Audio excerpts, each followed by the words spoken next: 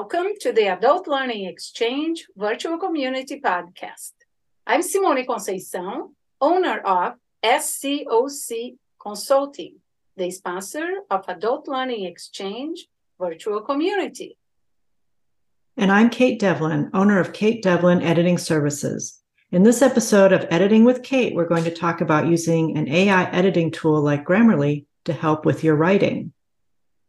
Kate, why should writers take advantage of an AI editing tool like Grammarly? That's a great question. A tool like Grammarly is meant to help writers polish their writing. Grammarly's editing tools won't write the content for you, like, say, ChatGPT or other AI content generators, but it will help you with the content you've written and offer ways to make it better. Grammarly is one of many AI editing tools available today. It offers a grammar checker as well as a writing assessment. Both tools are free and easy to use. To get started, first you'll need to create an account, and then you can begin by typing, pasting, or uploading your work into a new document on Grammarly's site. Grammarly will underline any grammar issues or typos that you need to address and provide a suggestion and explanation for the issue. Just click on the suggestion and your copy will be changed. As part of the writing assessment, Grammarly will give you an overall score and also rate your writing on 4 characteristics, which include correctness, clarity, engagement, and delivery. Grammarly saves your work for you, which you can choose to delete if you like. They also offer premium services for more advanced editing assistance. Kate, are there other AI editing tools for writers besides Grammarly? Yes, there are many. Grammarly was one of the earlier tools, having been released in 2009, but it now has more competitors than ever. I came across a very informative blog on Kinsta.com, a tech company, that talked about the top 13 alternatives to Grammarly. I'd recommend trying out a few to see which one or ones you like using and that will meet your needs. Each one has something unique to offer. Here are a few other AI editing tools you may want to check out. ProWriting Aid, Quillbot, Whitesmoke, Readable, WordTune, Ginger, Sapling, and PaperRaider.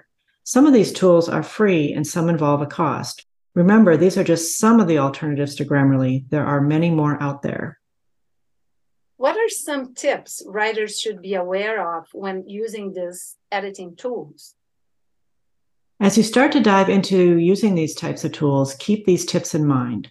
1, consider getting familiar with the tool or tools that you'll be using regularly to edit your work.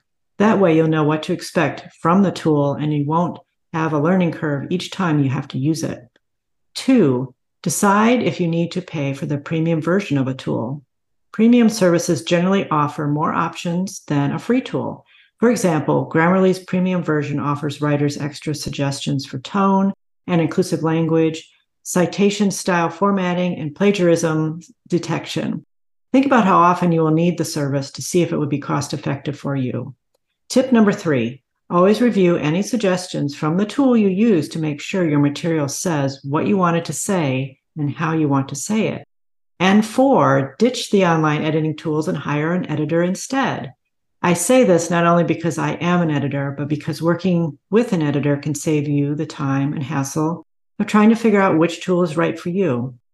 We also bring a human perspective, creativity, and hands-on experience to your writing project.